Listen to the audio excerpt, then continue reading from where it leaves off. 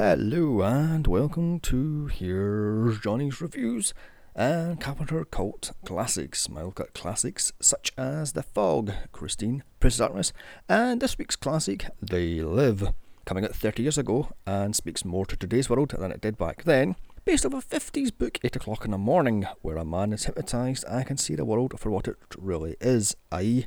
ran by aliens. Which sounds like a David Icke conspiracy theory, that the filthy rich are actually an alien race keeping us humans down at all costs.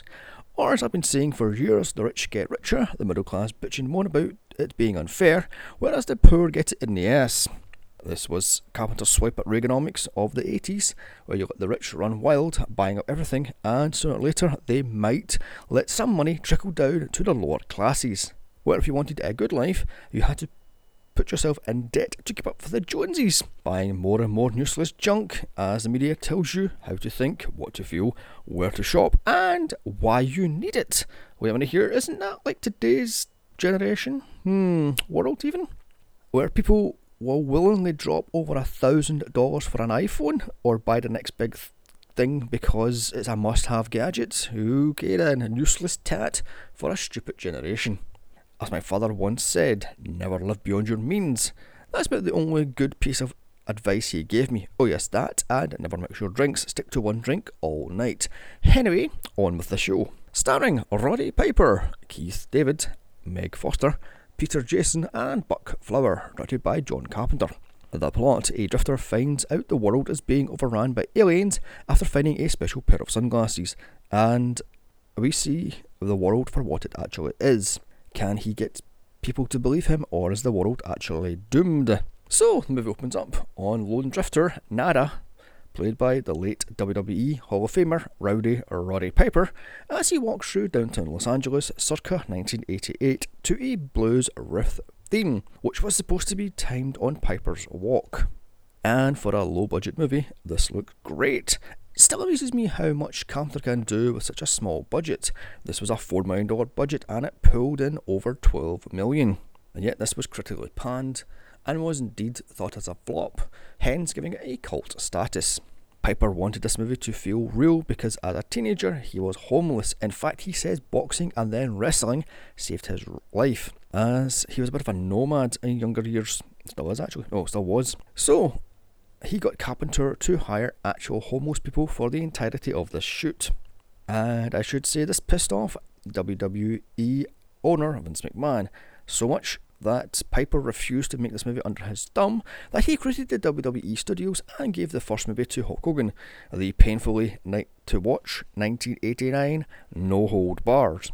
Anyway, Carpenter, being a huge wrestling fan growing up on Southern Kentucky wrestling, he was thrilled when at WrestleMania 3 he and Piper became friends and he agreed to work with him on this movie. Back to the movie, we see that Nada at the unemployment office looking for work and then getting told there's nothing for him. Yeah, because a skilled carpenter and construction worker has no work in the late 80s. Okay then. And I will say, before I jump into this movie even more, Nada is not his name in this thing. In fact, it's called John Nada in some places, but it's never actually said what his name actually is in the movie. But I'm going to use Nada because that's what most of the people call it, is Nada, meaning Spanish for nothing. And he was a nothing, a complete nobody everyman. So anyway, that night, Nada makes his way to an alleyway and huddles around an open fire over an old oil drum. The next morning, he gets to a construction site and begs for a job. He's told, however, this is a union job, until he points out the Mexican low-paid workers in the back. It's here he meets Frank, played by Keith David, of The Thing, Pitch Black, Armageddon, and multiple TV shows and video games, including Saints Row IV, where he sends himself up and parodies the fight scene in this movie, but more on that one later. Frank tells him about a shanty town where Nada can sleep that night. We then get shots of the shantytown and Frank introducing Nada to camp leader Gilbert, played by Peter Jason, of Prince of Darkness, last week's movie, check my archives, Enemy of Madness and 48 Hours. He tells him if he is good with his hands, things that need them fixing around the camp, such as the showers. So over dinner, Frank tells Nada about his family back in Detroit that he hasn't seen in over 6 months. Also, that when the steel mills were in trouble, the workers eased off a little bit and gave them a little bit of a break, except all the CEO's done was give himself a fat raise, and then closed down steel mills. Sounds like 10 years ago when they gave themselves a huge backhand pay rise. Moving on, the golden rule. He has the gold, makes the bloody rules. That night, as the homeless watched the TV, the lead bum, played by Buck Flowers of Back to the Future 1 and 2, The Fog, Wishmaster, and dozens of other movies and TV shows where he plays a bum. He watches TV and complains he gets a migraine every time the Resistance breaks the TV broadcast to warn us about the alien overlords, the quote movement, as they call themselves. Talk about how there is social and racial unrest. There is more and more poor people, and we're told to shut up and buy the latest gadgets. We have no free thought anymore, and it's all about me and greed. Sounds like today, right? Look at Trump's America, where it is a battle of the races, sexes and sexuality, and of course the quote other. Whatever that other would be. Maybe Camden was on something back in 1988. Man doesn't care unless it affects him directly. It's me versus them. Wanting everything handed to him on a silver platter with no consequences. Much like millennials or Generation Me. Anyway, back to the movie, enough of my politics. Nada notices Gilbert taking the street preacher into the old church across from the shanty town, as the next morning Nada questions Gilbert as to why the choir practice went on to 4 a.m. Yet more from the movement telling us we're getting put asleep as the rich get richer on the TV. This gets completely interrupted and ripped off the air within seconds, so Gilbert runs to the church, where Nada follows him, finding it completely empty and a facade for the movement, also finding sunglasses in multiple boxes and scientific equipment scattered all over the place. In a cubby hole, he finds boxes of sunglasses, as on the wall is spray painted, "They live, we sleep." A helicopter buzzes Shantytown. Nada stakes out the church and then tells Frank about the sunglasses, but he doesn't want to listen to the truth. That night, the cops raid the Shantytown, destroying everything and arresting everyone as the movement's leaders try to get away. Frank and Nada run for it.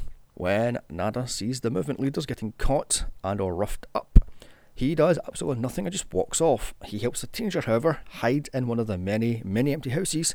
As next morning he returns to the shantytown, finding it flattened, he returns to the church, finding it completely trashed, and gets his stash of sunglasses. He puts on a pair of sunglasses and sees the world for what it really is. Billboards with hidden subliminal messages everywhere, including on the money, and worst of all, the ghoulish looking aliens that control absolutely everything. The billboards say, marry, reproduce, sleep, no thought, and of course consume.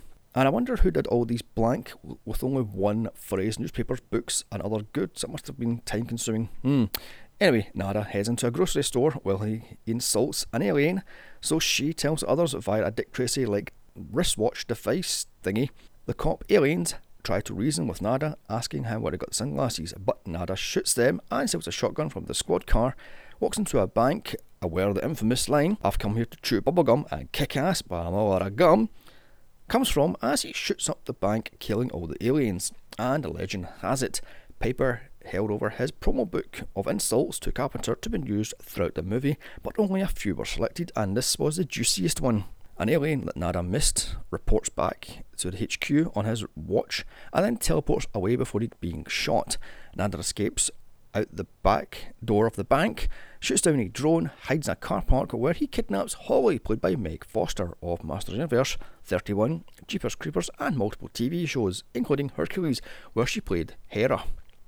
They go back to her place and Nada tries to explain things to her, but she doesn't want to listen. Instead, smashes him over the head with a bottle and he takes a nosedive out of the window. It's here, she tells him, she works for Channel 54, the main TV channel of the entire city of Los Angeles. Nada, now badly injured and without glasses, must hide from the aliens and humans alike after shooting up the bank and killing dozens of people. The next morning, Nada returns to work site to get help from Frank, but Frank chases him off as the TV has plastered his face absolutely everywhere and he is a mass murderer.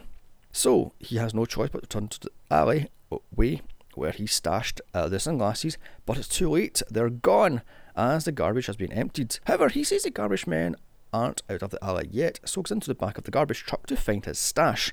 Frank shows up out of nowhere and hands Nada his 1 day wages. And here it is, folks, the other reason why this movie is so bloody famous, the 6 minutes balls to the wall fight between Frank and Nada. over Frank not wanting to wear the sunglasses. And note, this fight was choreographed over 5 weeks, and according to the behind the scenes, Piper and Keith David actually made contacts in some of the punches. In fact, in the scene, Piper smashes the car windshield with the 2x4. That wasn't in the script, and that was Keith David's real reaction. He was mad. So finally, after that knockdown slobber knocker of a fight, Nada tells Frank to wear the sunglasses, and he sees the world for what it really is in all its monotonal, alien reflecting glory. With that, they head back to Frank's room at the local men's shelter, and why didn't he sleep there the other nights than sleeping in the shantytown? Looking very much worse for wear, they come up with a plan to join the resistance. The next day, Gilbert hunts down Frank and Nada, talking about the movement HQ and where to go that night at 11 PM, where they arm up and get themselves some contact lenses instead of sunglasses. But wait a minute here, I thought the longer you wore sunglasses, the larger the headache you got from wearing them, so now you have to wear these things constantly? Okay then. Gilbert tells Nada that not all cops are aliens, however the humans have teamed up with them to become rich and super powerful. As on TV, the now dead leader, talks about how ever since 1958 the planet's air has become toxic and the climate has been heating up, changing it to suit the aliens. I wonder, was it the alien of the body snatchers? Now armed to the teeth, Frank and Nada head to Channel 54, where handily Holly works, as she just so happens to turn up just as Nada was about to leave. Does that sound suspicious much? The HQ is then struck hard by the police and they kill most of the movement. What's left of the movement run down alleyways and take on the police as Holly runs out of the front door untouched by cops. Now trapped in a blind alley, Frank gets out of there by using one of the aliens' watches as they escape down the LA tunnels. Now in underground tunnels, they find soldiers using the PKE meter from the Ghostbusters as a comm device. Why use a famous prop from another more popular movie? That is beyond me. Why? How hard do they make a bloody comm device up, for crying out loud? In the tunnels, Nada and Frank stumble onto a ballroom and a secret meeting of the rich aliens and humans, talking about how by 2025 the world will be fully taken over. Up walks Buck Flowers, his street bum, now in a tuxedo and extremely rich. He gives them a guided tour, including showing them the teleporter room, where the aliens zoom back to their own planets. He then shows them the main satellite feed control room, and how and why does a low-level new recruit know so much information? Very plot convenient. He even shows them the TV show where the news comes from. Nada shoots the 2 guards just haphazardly guarding the door, and then the former bum explains there is no more countries, no more bad guys, no more good guys. Only the super rich and huge companies, much like Apple and the House of a Mouse, that control everything, so just join up or die. Now rearmed, Frank and Nada blow up the TV studio and take out all the aliens. Nada and Frank head to a roof, taking out alien soldiers as they do. Out of nowhere, Holly shows up to lead them to the roof. No baby, was that suspicious? Nada takes out more alien soldiers, heading back to the roof. Surprise! Holly shoots Frank in the head, then heads to the roof to stop Nada. Up on the roof, surrounded by helicopters, Nada kills Holly, then shoots the power cell for the one satellite dish and blows up sky high. So one satellite dish controls the entire world. Okay then. He is then gunned down by the helicopters, dying, giving them the middle finger. Every single TV station is now showing the alien's true face, including a dig at Siskel and Ebert, as 2 film critics bitch and moan about violence in movies, and how bad Romero and John Carpenter actually is. The world now see the real world as they're ruled by aliens, as credits roll. So, that was They Live, as much as in touch with the consumer lifestyle today as it was back then. Great acting from Roddy Piper. Dare I say it, he is one of the better wrestler actors. And I love that the movie had balls to have a downer ending, as not all movies had a happily ever after. This is plain and simply a must watch. I'm going to give this thing 9 out of 10. So come back next week for my look at the Final Destination movies. And if you like this podcast, leave a like, comment and follow. Also follow me on Twitter at Here's Johnny's Pod. Email me movie suggestions to here'sjohnny'sreviews@gmail.com. Check out my franchise podcast of Star Wars, Mad Max, Psycho, Omen and more. Also my solo podcast of Aliens, Die Hard, Batman Returns and many, many more. And bye bye. Now I'm off to chew gum while kicking ass.